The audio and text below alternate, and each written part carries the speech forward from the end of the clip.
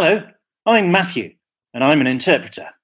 I'm not interpreting at the moment, obviously, so I don't know what I'm doing wearing this headset. And this is Troublesome Terps, apparently. Matthew? Matthew, are you there? Hang on, Alex. Should we text him or something? Yeah, okay.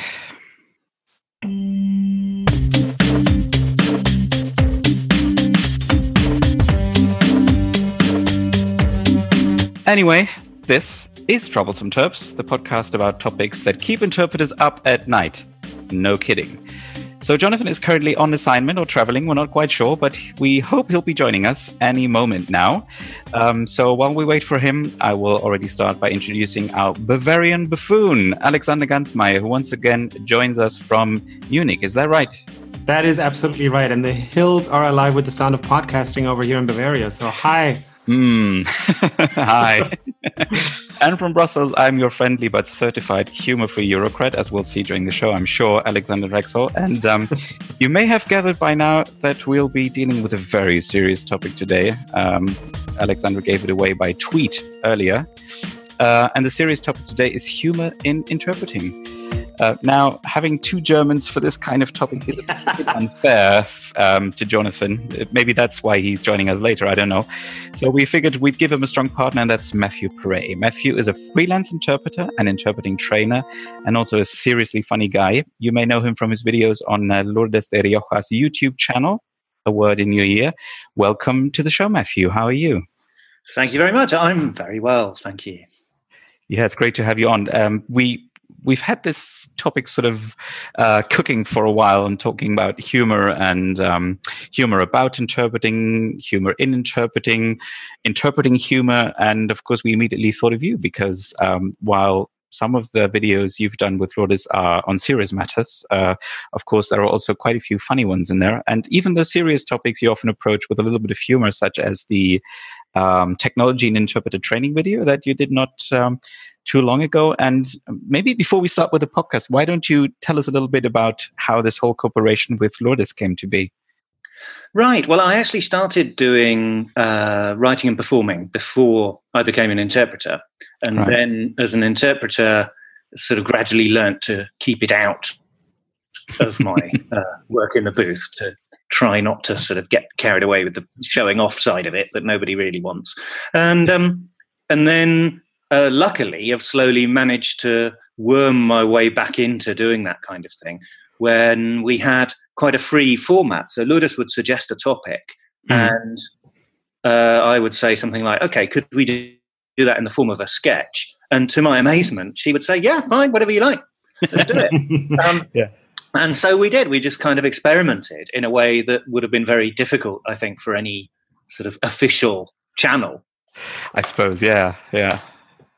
And that's kind of the thing that I like about the videos, because in some of them you can sort of see that you were improvising, or that Lourdes is somehow surprised by where you're going with things. But I think it makes for great material. It makes for great watching, that's for sure. Absolutely. So what I wanted to know as well is how that decision happened for you to sort of move away from the stage and then moving into the booth, as if that's a way of putting it. Well, I guess there aren't that many avenues open to you as a writer and performer. I was doing literary translation and I was doing quirky performance poetry, and at some point I realized I had to earn a living. Yeah, and that's fair.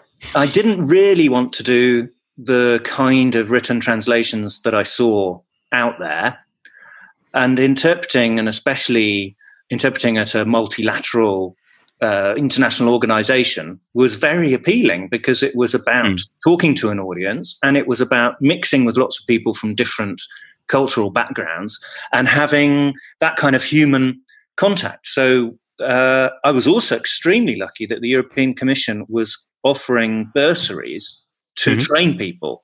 So not only did you not pay fees to do your postgraduate interpreter training, but you were given a small allowance if you were selected. to cover your living expenses. So you could say, well, I'll just take a gamble on this weird thing of listening and speaking at the same time. Might not be able to do it, but I'll have a bit of fun in Brussels for a few months. And when I fall flat on my face and go back home with my tail between my legs, I won't have lost much money, and I might have made some new friends. Uh-huh. And so I leapt.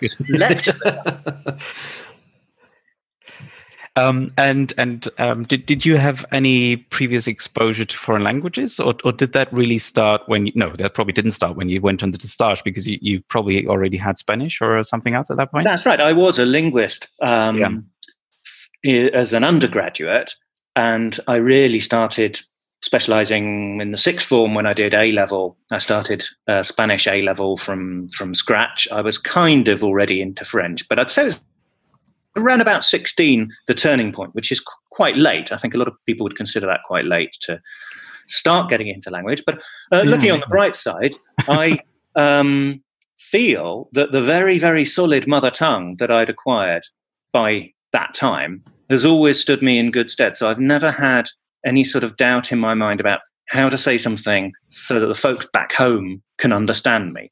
I felt like I've lived in a linguistic limbo. Yeah, funnily enough, I say never. Yeah.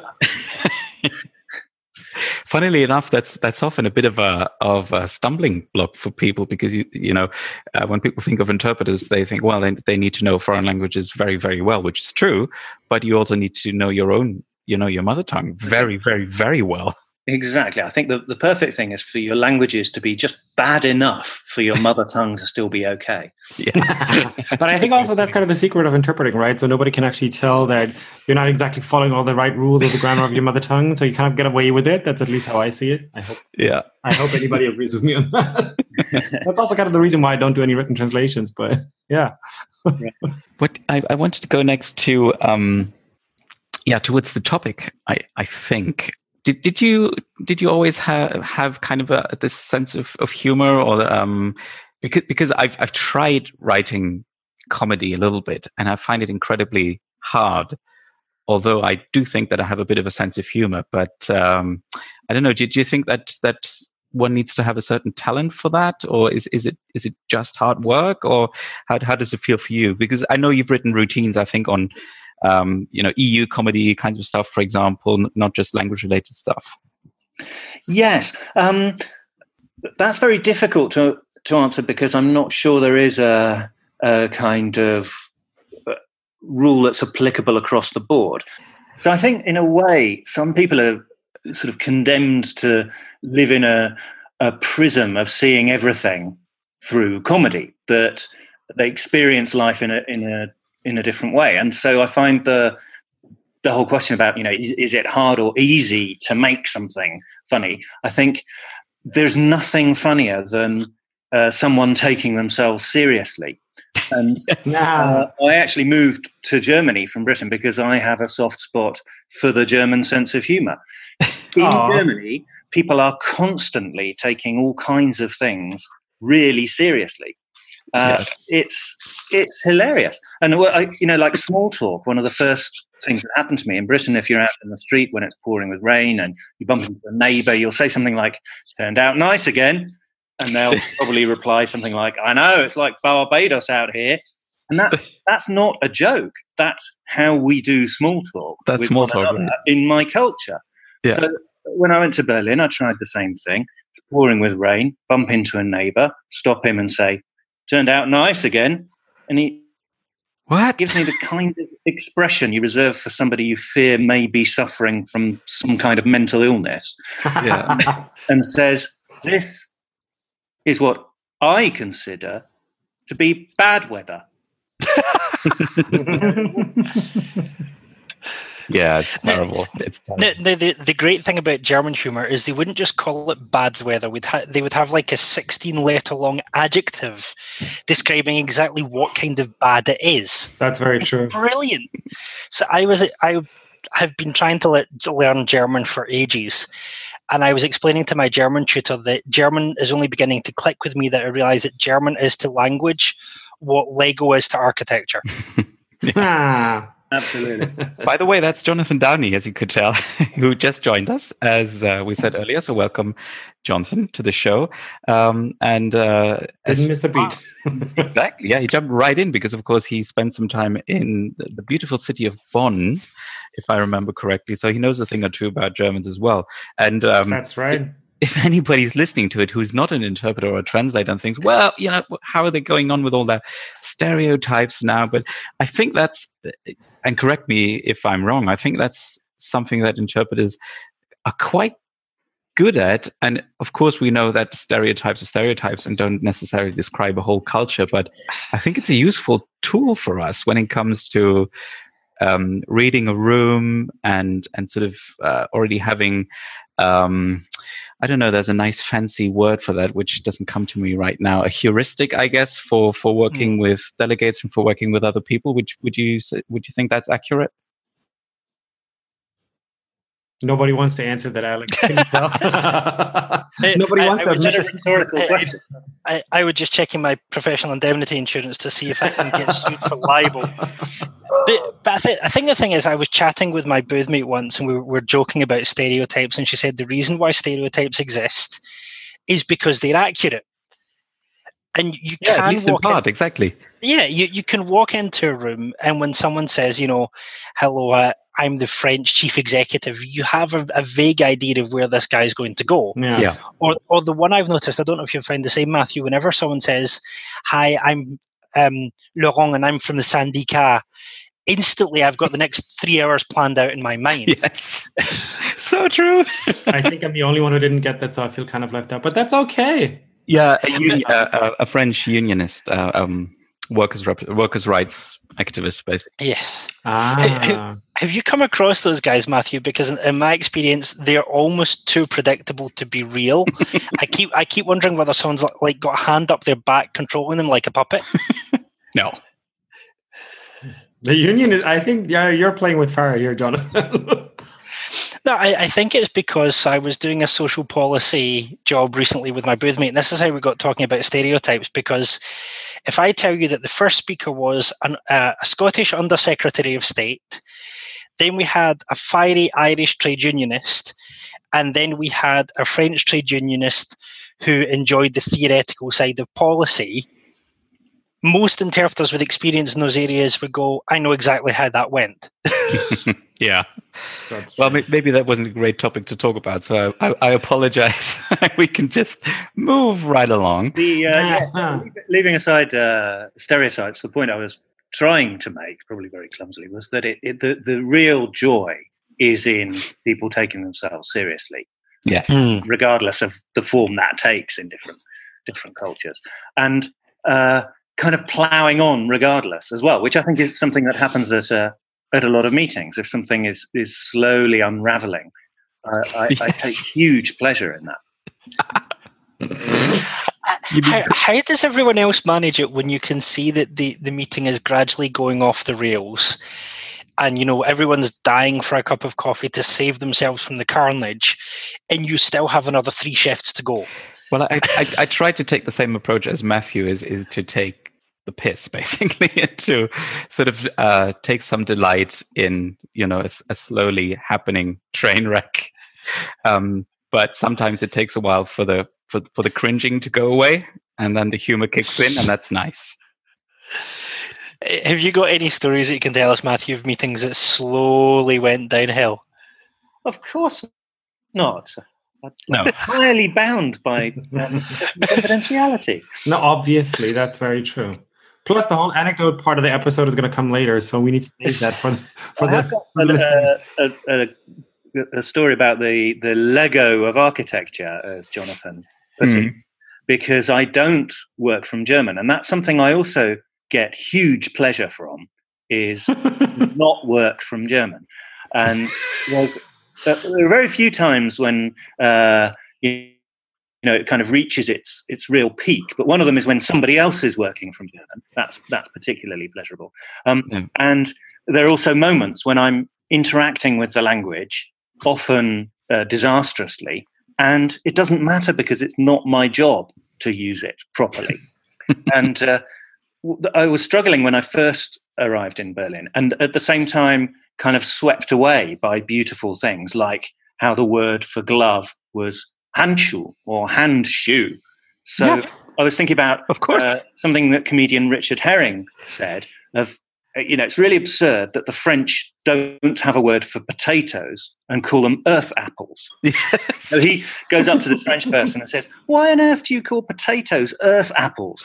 Why don't you call apples sky potatoes? Right? And, I thought that was really good. So I thought, right, I'm going to do the same thing with German.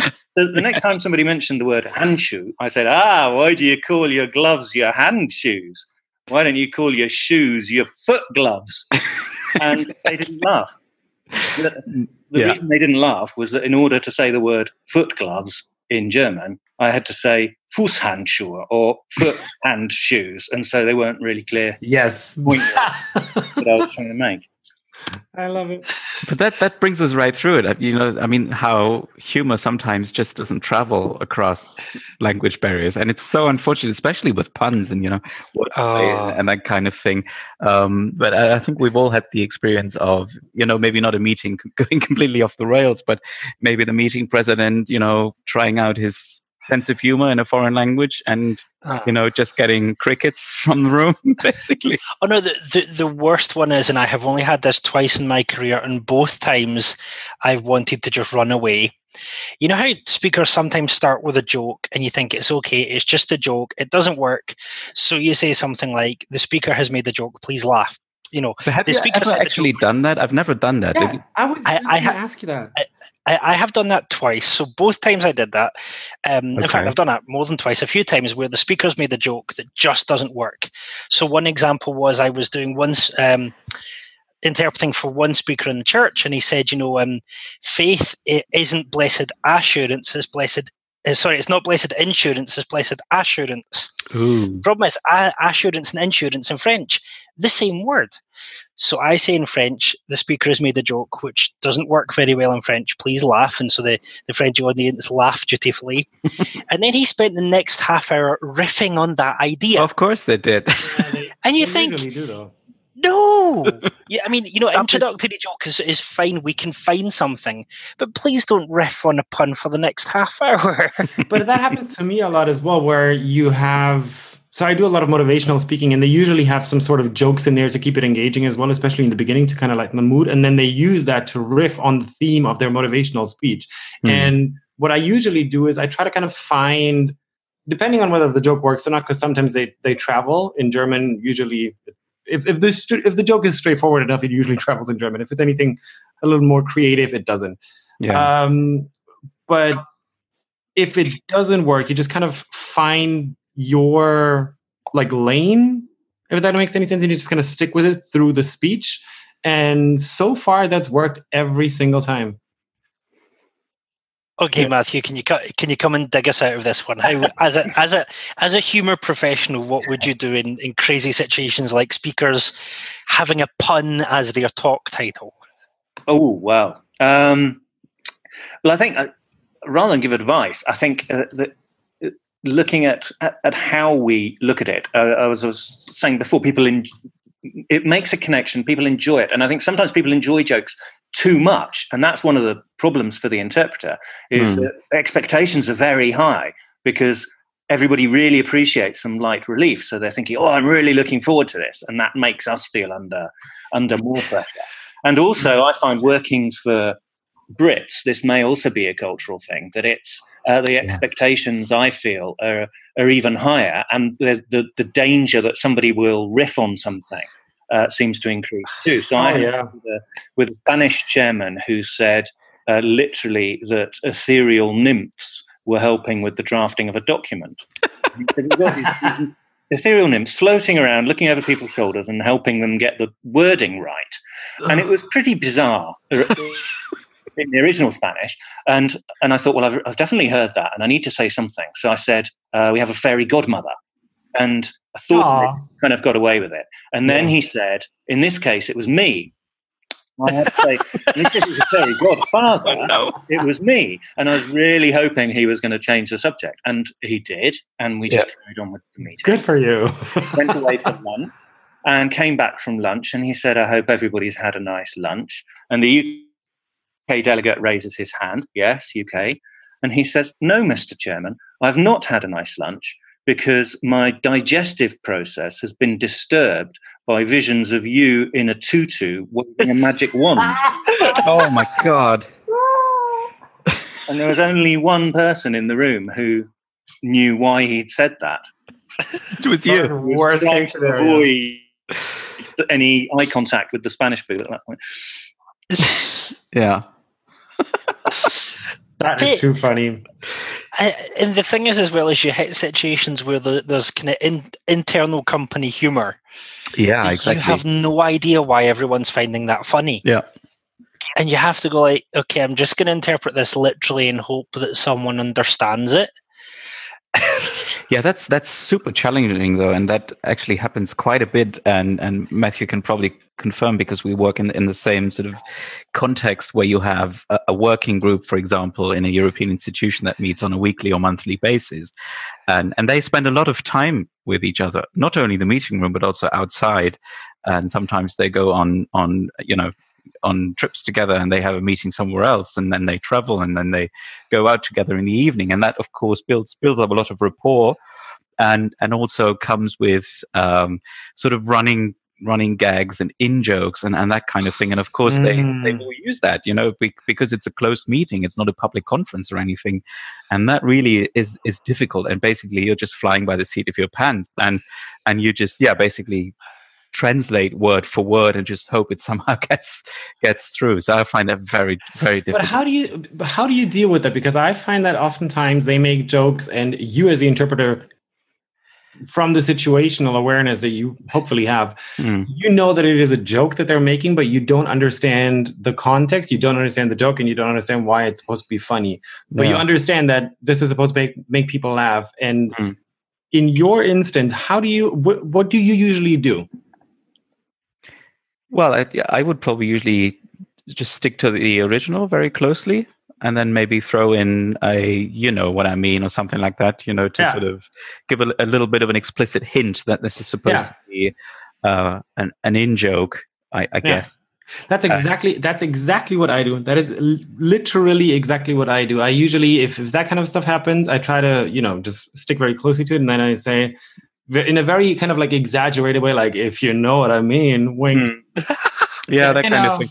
And I think that the key really is in with any kind of humor is, I think, to be really, really quick on your feet. Yeah. And I think that's the big challenge for most interpreters, is that you're kind of still processing and you want to get it right. But the key really is to get something out quick. So, because there's nothing worse than seeing, everybody else laugh as a delegate and still waiting for your interpreter to catch up with it. Yeah. I think that's the absolute worst. I've got a new one now, thanks to Alex, for my repertoire. The variation on the please laugh now is just saying, if you know what I mean, but in a silly voice, like doing it as Mae West, or doing it as exactly. I do it exactly like Mae West. Thank you very much for catching that. You're totally straight, and then if you know what I mean, and then you're back to being straight again afterwards. Oh my God. Well, Mae West was the inspiration. Thank you for catching that, Matthew. I was thinking you were actually more doing John Inman, but there we go. But this is the thing. I think there is an expectation sometimes with certain speakers that they're going to be entertaining. So, when someone hears Undersecretary of State to the Scottish Parliament, they're not expecting 10 minutes of gags. Yeah. But the problem is that, the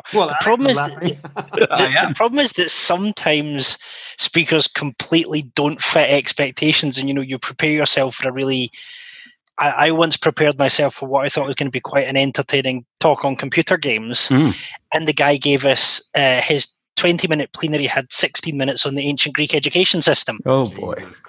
And you then have unintentional humor, because I told my booth mate who had 30 years of experience that I said to him, Pierre, take the next shift off. It's a plenary on computer games. What could possibly go wrong?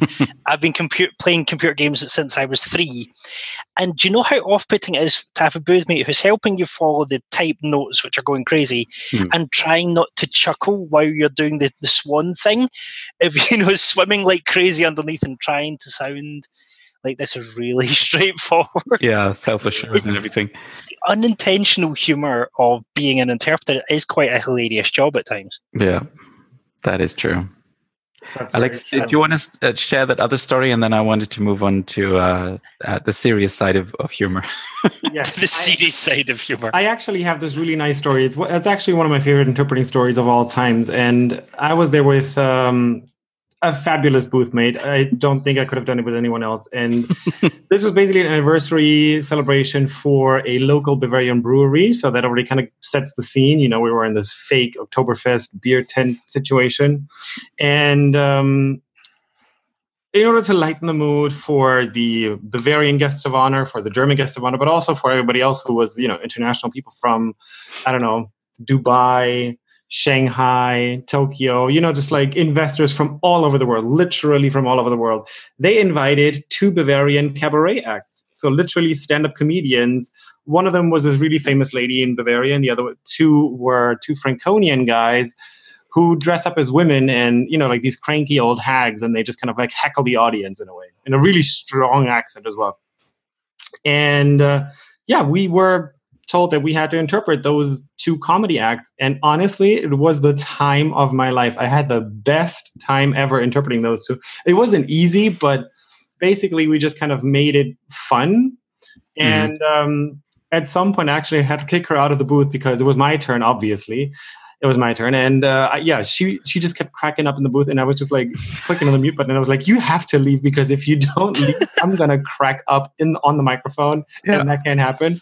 But yeah, you just kind of make it work. And if the joke doesn't travel, I mean, honestly, between you, me, and the Gatepost, this is obviously not going out to anybody else. But no, if you invite Bavarian comedians, I'm not sure you really expect all the Bavarian in-jokes to travel to your Shanghai delegates. I'm not really sure that's the expectation anyways. Yeah. So as long as you kind of like make them laugh, I feel like you've achieved the goal of lightening the mood and making it fun for them. So that's kind of what we did. We didn't translate verbatim what they were saying, but we made it fun. We exaggerated in a way that, you know, made them giggle and laugh. And I think I felt like we accomplished our mission. Well, that's no small feat. I mean, you make it sound quite easy, but rendering that into English and sort of quote unquote international English seems like quite a challenge to me. Well, what he's saying is he's taking Matthew's job. Cue the white shark music. Yeah, exactly. Yeah, but it was actually quite fun. I mean, it helped that it was for a brewery, so everybody was quite drunk. Anyways. All right. But yeah, at the very end of the night, we actually had another guest of honor who was a really old friend of the person whose anniversary it was. And he came up there in order to wrap up the day, kind of summarize everything that had happened beforehand. And he was just way drunk. It was kind of way past the point of no return. And then he stands up there and he's kind of like mumbling his little summary. And then all of a sudden he goes, this is like at 12:45, like 1, you know, like in the middle of the night. And all of a sudden he goes like, oh, that reminds me of a brilliant Jew joke. Oh, and no. I'm like, there's no such thing. Yeah. And I'm like, that's a great idea. Way to go. And then he made the joke, and you know, I'm all for super inappropriate humor. For those of you who know me, the more inappropriate, the funnier it is. It's true though. But the joke just landed so flat. Like it was just such a hard crash. But what did you do? I mean, you did have to interpret. You couldn't just... Well, yeah, like I had to interpret the joke. Also, he was super drunk and super slow, so there was no way for me to kind of like move around that because it was just like one word at a time. Oh dear. So I had to kind of do it, and I was just really hoping to God that the punchline was going to be good. But then it was the worst. Like there was no punchline. He just said one thing, and then he started laughing himself, and you literally heard the crickets in the room. And that's the point when I had to kick out my booth mate again because she was like literally laughing tears at this travesty of a situation. And, talking about watching a train wreck, right? Yeah, exactly. In slow motion. Oh dear! Yeah, oh dear! Too funny. See, my favourite almost train wreck was I was doing an interpreting job on deep sea fisheries policy, and we'd just spent like 2 hours saving this fish which only lives on the Scottish coral reefs. Didn't realise we had Scottish coral, but we do. So we go for lunch, and in front of me is one of the senior Scottish representatives from the fisheries industry, and behind me is one of the leading environmentalists. And the Scottish fisherman's representative is chatting to his mate on the lunch queue and saying, "Oh, but that fish is really good eating," not realising there's the environmentalist just standing 2 places behind him. So I found my booth mate, who I've been working with for about 8 years, and I was like, "Laura, I'd just like to tell you for the next 20 minutes I'll be in the bathroom. If you need me, I'm not coming back." It was totally fine though, because I mean they shook it off and they laughed about it, and they actually made a joke about it in the next session. Yeah. And then the next session we ended up talking about some single-celled organism which no one could pronounce. So everyone, including the scientists, ended up calling it Xenowajamacallit. Love it. And so you have these two kind of well-trained, suited and booted interpreters trying to, with a straight face, continually talk about the sad plight of the Xenowajamacallit. Nice. Okay. I did want to move on to something else because, as you all know, dear listeners, Jonathan literally wrote the book on interpreting. The book. There's only one. The book. Don't tell Andrew Gillies. No. Sorry, Andy. He wrote a book on interpreting. Don't ruin my pun. Come on. Anyway, Jonathan wrote a book, and Matthew's in it, and because there's one chapter on humor. And I think I mentioned it earlier in the introduction. I reread this chapter on humor, and I thought it was really, really very interesting. So I was thinking maybe for those among the listeners who haven't read the book yet, they should, of course, go out and buy it immediately right now. And you read it before Jonathan finishes his next one. But you differentiate between 3 different kinds of humor in there: liberating humor, stress relieving humor, and controlling humor. And you also talk a little bit about what humor has to do with creativity and how it can help us in interpreting. Can you sort of give sort of a summary of what the idea of the chapter was?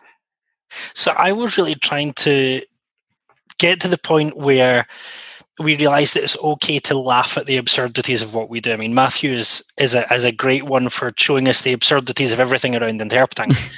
But there's a realization that we have an incredibly stressful job. We have a job that, as we've already heard in this episode, requires large doses of creativity. And I guessed from my own experience that humour and creativity had something to do with each other. So if I have a really difficult job to prep for, or if I'm doing writing, or if I have a really difficult talk to prep for, one of the first things that I do sometimes is sit and write silly satire for a satirical linguistics journal.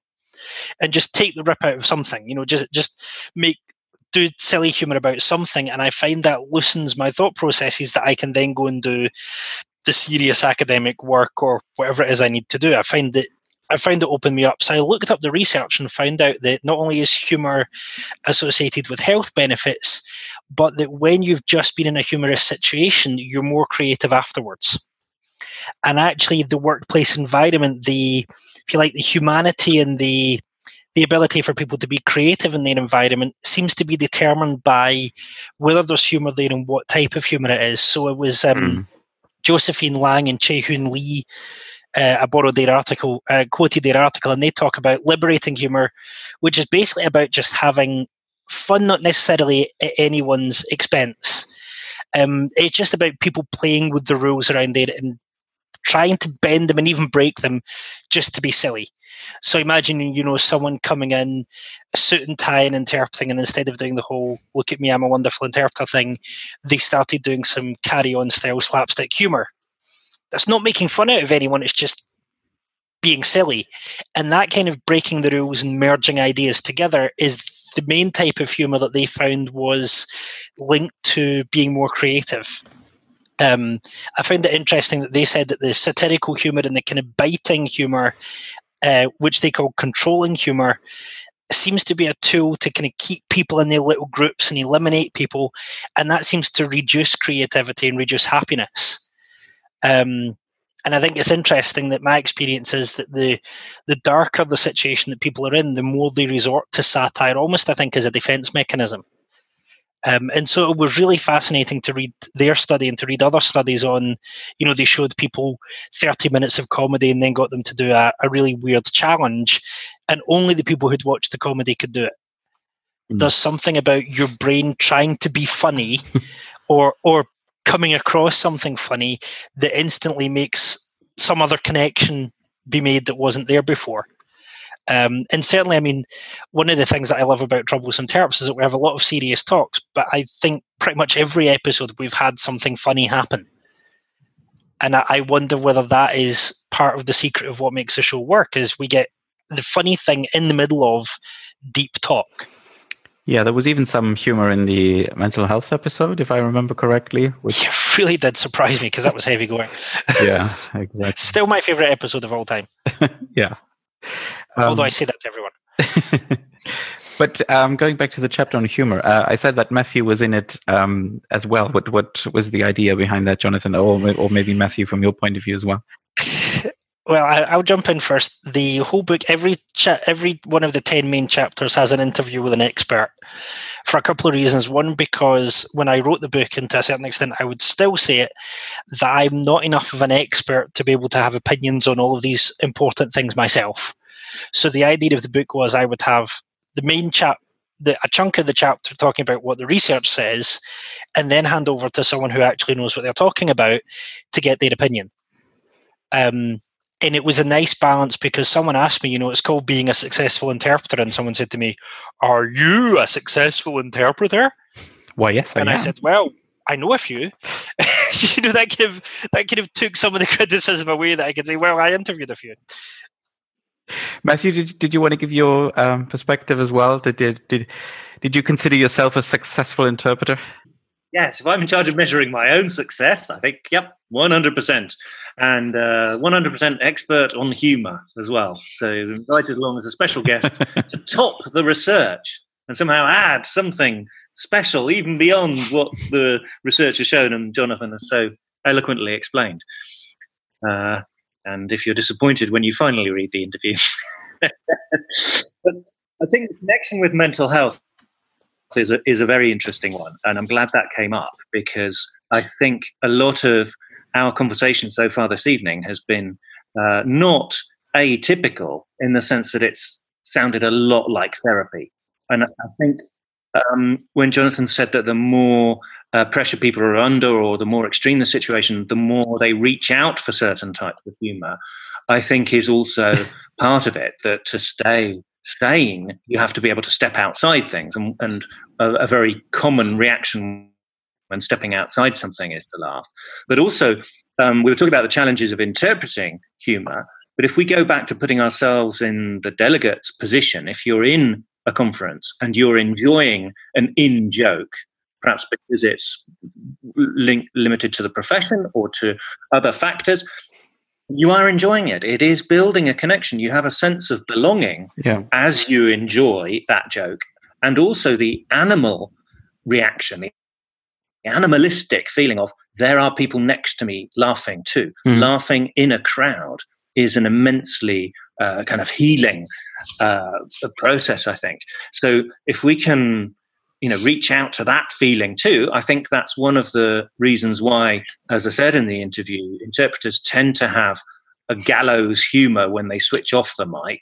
And we had this wonderful, vivid description from Alex of, what's happening during the cabaret, but also just as exuberant a reaction from the boothmate when it's almost impossible for him to do his job as an interpreter, and the situation is a kind of nightmare failure.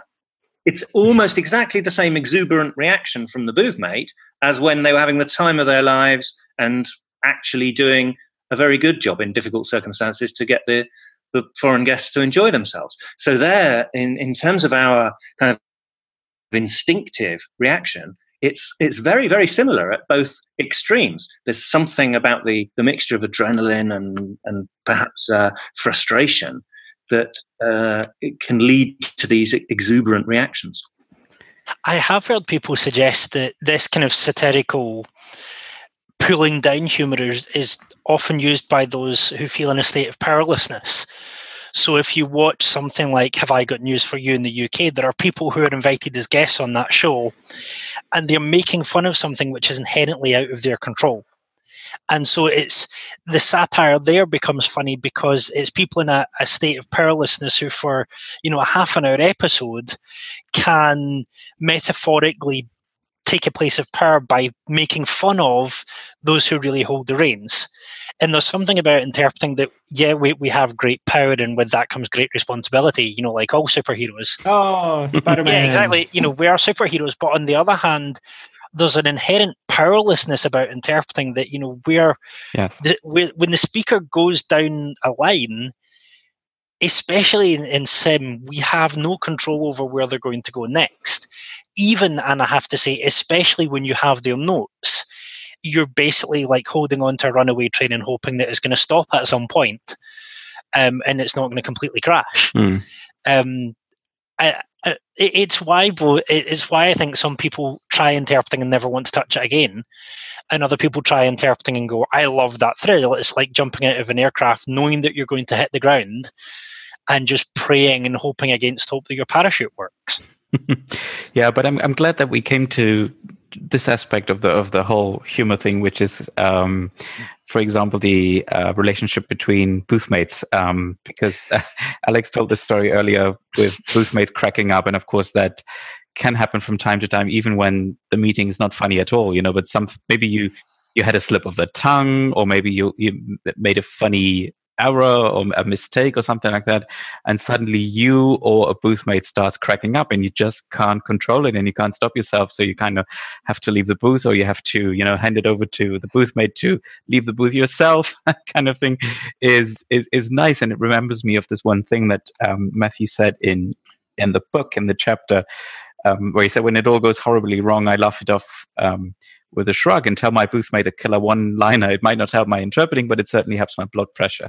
Now, I think that's certainly kind of a mix between the liberating humor and the stress-relieving humor, and also speaks to this, I think, vague feeling of powerlessness, where sometimes humor is really helpful to deal with the stress as well, or the mental stress and the mental pressure that's going on. Could I introduce perhaps a different angle on that, of the power of humor? Because we've been talking about where it comes from and why people use it and why we might use it. But I think, as you were quoting about the responsibility, although we don't necessarily have the radioactive blood that Spider-Man has, we do have the great responsibility. And that there is a power which is unleashed when that connection is made. And sometimes it's about high status versus low status. And this is going to sound like one of those pretentious French speakers that Jonathan was talking about. But I think there's an element of dramatic irony here, that if we feel clever in the audience because we can see something that somebody on stage can't see, or looks as though they can't see, they appear to be taking themselves seriously, but we find it funny, or somehow they're undermined by somebody else's joke, then that is very powerful. And I think Nigel Farage is a very good example of how that's used. I disagree with him on almost everything, and I certainly disagree with him in his criticism of the former president of the European Council, Herman van Rompuy, where he was mocking him. Yeah. But the way it played when he said, Mr. Van Rompuy, what we want to know is this. Who are you? You have the appearance of a low-grade bank clerk and all the charisma of a damp rag. Yeah. And then he was called upon to apologize for the remarks and said, of course that was insulting. I do apologize to all my friends who are bank clerks. Now, like I say, I don't agree with the point being made. I actually think that key EU appointees are generally not charismatic populists, precisely because they're the result of a lot of compromises, which makes the system more democratic rather than less. So I couldn't disagree with him more. Yeah. But something about that works. Something about that makes it sound like he's saying the unsayable. It makes it sound like he's down the pub with us. Yeah. He's a friend of Trump's. And you can see the power that this can have by building that connection to people and sounding as though you're giving a voice to the ordinary person. So political rhetoric, I think, has its limits too if it doesn't harness this power of humour as well. And I think that's maybe why, I know this is going off topic slightly, but that's why populism is popular, because there's something about feeling like there's an everyman speaking what quote unquote truth to power. And there's something about understanding how to harness that and understanding that, actually it's natural to want to do that, and it's natural that people are attracted to that kind of humour, even if we don't actually agree with what's behind it. I was reading Scott Adams, who wrote the Dilbert cartoons, and he was talking about that the key to his humour was to have the punchline and then to have a secondary one underneath. Because he said, people expect the first punchline, but what makes them laugh is the punchline that comes after the punchline. And the remarks that you talked about from Nigel Farage are exactly that kind of humour, where he's said something that sounds unsayable and to a certain person sounds funny in itself, and then to hit the same thing again in the apology and to use irony again actually would make some people, even if they didn't find the original joke funny, might make them laugh anyway. And I think this is the thing that there's this double thing going on of, we expect you to be funny here, but hold on, you've done it again. That it does make people sit up and take notice. And even I think, I'm in the middle of writing a chapter called How Interpreters Wreck Their Own PR for the new book. And one of the points I'm making is that we've been far too serious and we have been far too buttoned up for our own good, that when people say, when people start making claims about replacing us with machines, they don't see and they don't understand all of this creativity and all of this humor that goes into just being able to do the job. Yeah, I sometimes try to leverage just a mild dose of humor to establish a rapport with the delegates. So, for example, I think I picked this up from a colleague who went into retirement a few years ago, because sometimes when somebody was speaking in the room and the mic was off, she would say, well, the mic is unfortunately off, so what the speaker is saying is lost for eternity or something like that, which kind of sounded funnier when she said it in German. So I kind of picked that up, and it kind of diffuses the situation, and it lets the delegate know that, oh yeah, well, that was the interpreter. I'm actually not listening to the speaker directly, and I think that's nice, and can be helpful as well. But it's probably not traditional interpreting etiquette, I guess. I am desperate, because every interpreter's had those occasions where you think you've pressed the button and you haven't. The next time that happens to me and I've accidentally not turned the mic on for any reason, I'm going to say the interpreter apologises for his accidental foray into the world of mime. Why the third person, though? We have to talk about that in another episode. Yeah. Well, but this is another thing. Like, with how many professions address themselves in the third person? Are we that important that we have to talk like the Queen? Your interpreter on this believes that there has been a misunderstanding. It's a purely technical reason, isn't it? My understanding has always been that because we use the first person in our work, it would sound as though we were still being the speaker if we used the first person. Yeah. So the only way to really be in the first person is to be in the third person. I like where this is going. Which does sound like we have a severe case of multiple personality disorder. This interpreter is inclined to agree with you. This is one of the things that it was a side note in my PhD, and I was chatting to a guy who's looking at interpreting the theatre, and he and I have decided that one day we're going to write a book on interpreting as performance. Because I think, and I remember suggesting this to an interpreter and then being absolutely scandalized that I would say interpreting was performance. But anyone who's been on the stage, my first degree included a big slab of theatre studies. And, the definition of performance is that basically you have someone playing a role in front of an audience and they're doing it consciously. Yeah, that's exactly what interpreting is. Exactly. And there are all sorts of weird psychological tricks that happen with that I think we haven't explored. So there's a really interesting line from Richard Schechner, who said that the performer is simultaneously aware that they are not me because they're performing, and yet they're not me because they realise that there's a person who's doing the performance and that's them. And I thought that's a really nice, and this whole first, third person thing, it's a really nice summary of interpreting that we know that we're not speaking our own words, but we are still the person doing the speaking. And it's like, maybe that's where some of the humour comes from, is the disconnect between being essentially a disembodied voice and yet still there being a person behind the disembodied voice. Maybe that's where some of the weird humour comes from in interpreting. Mm-hmm. Yeah. This feels very much like Inception, like a dream in a dream in a dream. But Matthew, is that kind of the same for comedians, that you're aware when you're on stage that your job is to make people laugh? And I know, to be serious for a minute, there have been a number of comedians who've struggled precisely with mental health.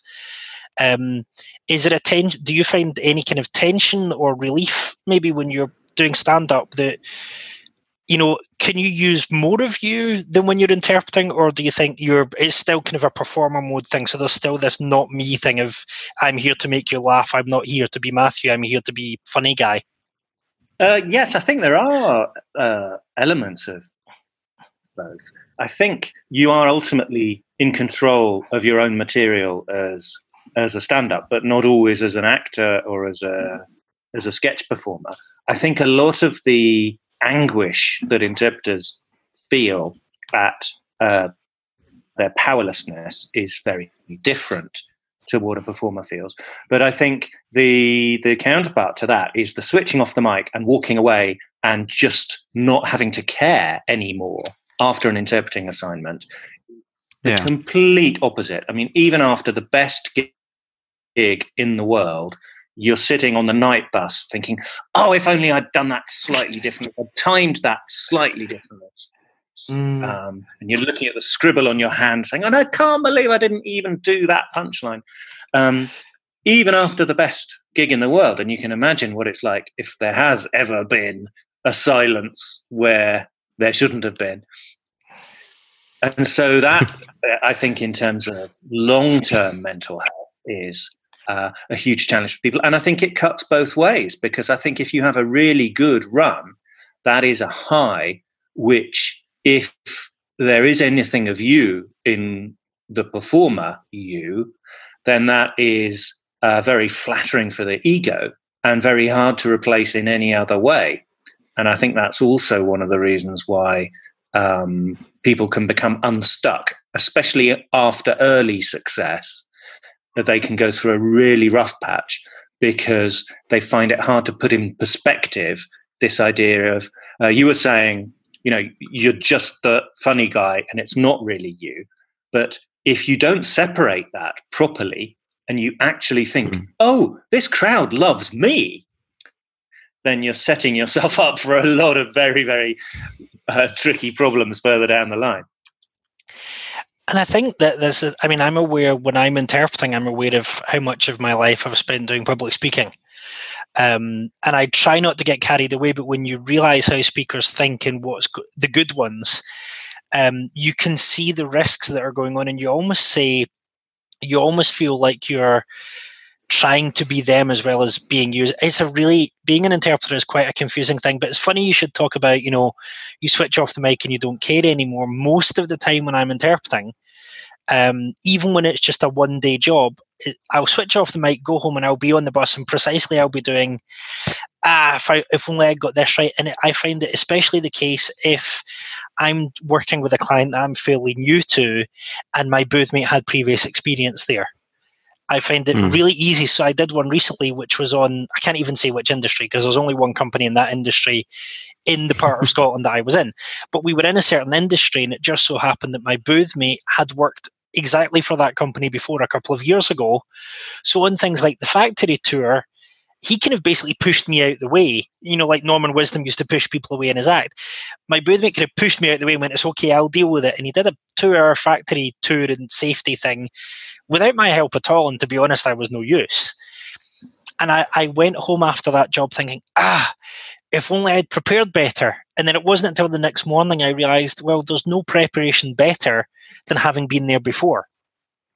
And I thought, you know, if he was dropped into some of the jobs that I've done before, then I would look like the expert and he would look like the one struggling. I mean, that job I had some good moments, but I also had some really daft moments. Like they were talking about the importance of reversing into your parking space in the car park to stop people getting run over. And because in French is marche arrière, I misunderstood and started talking about the need to walk backwards when you're going through the car park. That in itself is hilarious humor. Can you just acknowledge that? Yeah. So that reminds me of a Seinfeld episode. But anyway, yeah. See, I don't actually find Seinfeld funny. Monty Python, yes. Seinfeld, no. Yeah. Maybe it's an acquired taste. I don't know. I don't know how you feel about this. Should we try to, because we've talked about a lot of different things, and sometimes in our episodes we try to do the sensible thing towards the end, and we try to sort of wrap it up and try to draw conclusions or provide a few tips. And I don't know if that's even possible, because I mean we have a few things here in our script about ways of dealing with humor or dealing with jokes, but. I don't know. I don't know if we want to go there, if you know what I mean. If you know what I mean. If you know what I mean. Oh, no, we need to work on that, Alex. See now, Alex Kansmeyer should do that as John Inman. It would be really funny. Well, what you're not wearing is what you don't know is that I'm wearing a fedora and a big hat. It's very Mae West over here. It's a whole thing. Yeah, it's more like prop comedy. Yeah, pretty much. Prop interpreting it, especially for a factory tour. You just say, take one of these, and then together with one of these, and then it can. And you wave your pen around and your notepad. Oh my goodness! It's one of these things. Though I love factory tours just because they're inherently funny. Because I mean, I was doing one job where. Can't even remember what industry it was, but everyone who worked in that industry was built like a Sherman tank and looked like, they could kill you by staring at you. And so we were wandering around and you could tell who the interpreters were because the safety hats that we had on were bigger than our heads. Well, that's the idea, isn't it? Who just unzipped something? That sounded like someone took their coat off. But yeah, we just looked totally out of place, and yet everyone's turning to the interpreters to tell them, this laser cutting thing or whatever.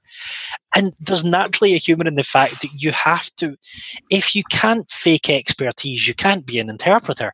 I mean, it's kind of like, what do you mean fake? Someone asked me, an imposter here? Hashtag imposter syndrome. I was joking with someone asked me because a couple of years ago I was up in Inverness and I did carbon fiber manufacturing, and then 2 days later I did mountain tourism. And someone said to me, "How do you cope going from carbon fiber to mountain tourism?" And I said, "Well, the dictionary definition of a conference interpreter is someone who can be a fake expert on anything if you give them a week." Yeah. And it was great. I mean, it's when the mountain tourism guys are like, we've got a canoe parked here if you would like to go canoeing. I'm like, no. Let's not do that. Did you not feel comfortable faking canoe expertise? Well, I would have to fake swimming first. Oh, well, that's tricky though. Yeah, but I think it would actually be nice if we could kind of try to get like a little takeaway for the episode. So, I'll have a chicken fried rice, please. Just a little hands-on thing for our listeners. Next time they run into a bad joke at a conference, it's probably mine. Well, Jonathan, we can always just mute the podcast, but in a real-life interpreting situation, not quite as easy. So, Matthew, I don't know. Maybe you want to kick things off as the guest of honor. You want me to wrap up the takeaway for you? Well, the takeout. So I would say in any adversity, when we don't know the word, when we can't translate the joke, when we've just lost the will to live, I think turn to camera and say, "If you know what I mean." Just make sure you brought a camera before.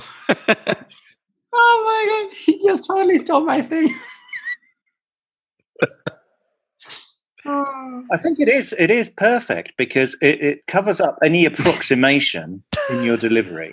Yeah. It flatters the listener's intelligence because it assumes that despite your own shortcomings, the listener knows perfectly well what the speaker intended. So everybody's happy. Yes. Exactly. Yeah. I mean, one thing that I was thinking about trying to sort of extract a conclusion from all of this, which has been hilarious and a lot of fun, by the way, was what is actually the challenge of interpreting a joke or humor? It could be irony, could be sarcasm, could be a pun, could be wordplay. I think the first challenge or the biggest challenge probably is to get the joke in the first place, because if we don't get the joke, it's kind of difficult to bring it across, don't you think? That's true. Well, I think also, and this is me putting my researcher hat on, which is bigger than my head, putting my researcher hat on, it's not just... That's a very big head. One of the things that I've realised is that you can find the joke funny but not realise what its function is.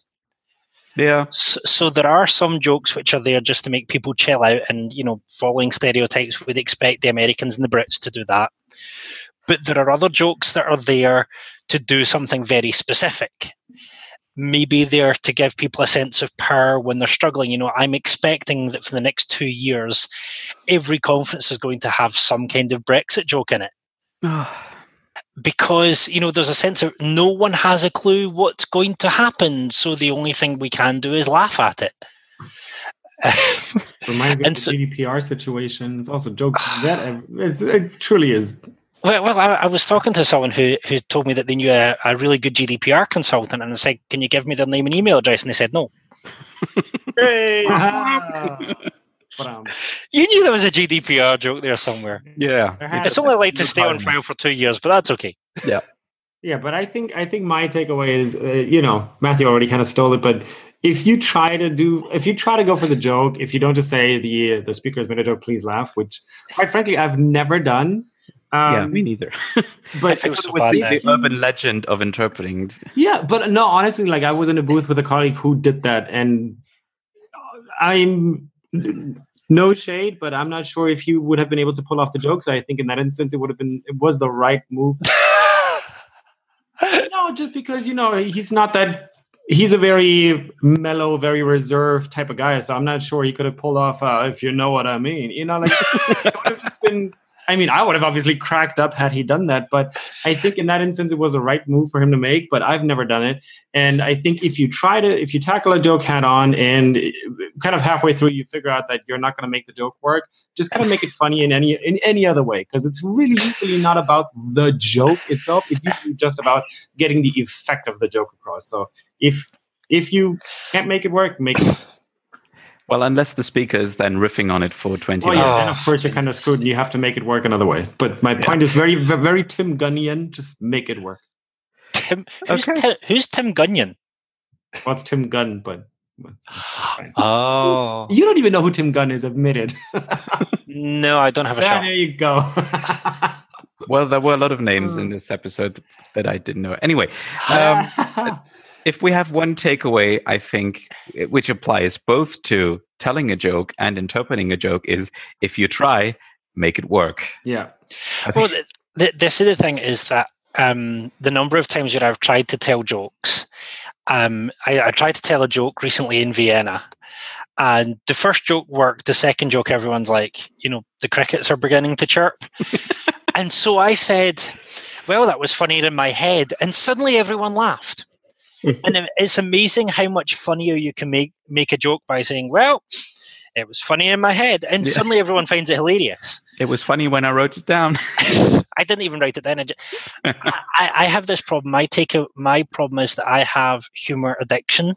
So if I say one funny thing and people laugh, I feel compelled to try and find another funny thing to say. It must be behavior. It's like, it's Matthew's "you love me" thing. But anyway, my one takeaway is that interpreting, yes, it's about professionalism, it's about all this stuff that we talk about, but it's also about having fun. And a lot of us do it because we actually enjoy it. So even with humor, which we traditionally look at as if it was some kind of wild beast about to attack us, make the whole process fun. And if you have to say, you know what I mean, or, well, it was funnier when the speaker said it, that's going to naturally make people laugh anyway. That's a good one, yeah. Yeah, don't be afraid to make fun of yourself, because that's funny. But that's exactly the point. Usually gets a laugh out of everybody. Yeah. Yeah, because usually what happens is, the one of the most terrible thing is it could be when the speaker says, I'm now going to share a quote from X or whatever, and then you say, oh my God. Robert Burns. Yeah. And the second one is, I'm now going to tell a joke. And usually when they say, I'm now going to tell a joke, I'm actually looking forward to it. Whereas many people actually say, oh my God, I want to die right now. Okay, well, on that happy note, thank you very much, first of all, to Matthew Perret for joining us on the show. Thank you. And it was great to have you on. Time of my life, if you know what I mean. If you know what I mean. That's one moment where that line really wasn't appropriate. No, I think it was a perfect fit. That went south way quicker than I thought it would. Yeah. Well, that happens. If you know what I mean. If you know what I mean. Thank you to my lovely co-hosts Jonathan and Alexander as well for joining me once again on this episode. And the usual stuff real quick. If you want to leave a comment on this episode, you can do so on our website, troubleturps.com, which has a fresh new layout now and individual images for each and every episode. You can find us on social media as well. On Twitter, we're at TroubleTurps, and we're on Facebook as well. Facebook.com/TroubleTurps. What else? Well, we have a live event coming up in London in November, and you will hear about it on the podcast feed as well, of course. And that's enough for today. Looking forward to the next episode. Talk to you soon, and bye-bye. TroubleTurps out. TroubleTurps out.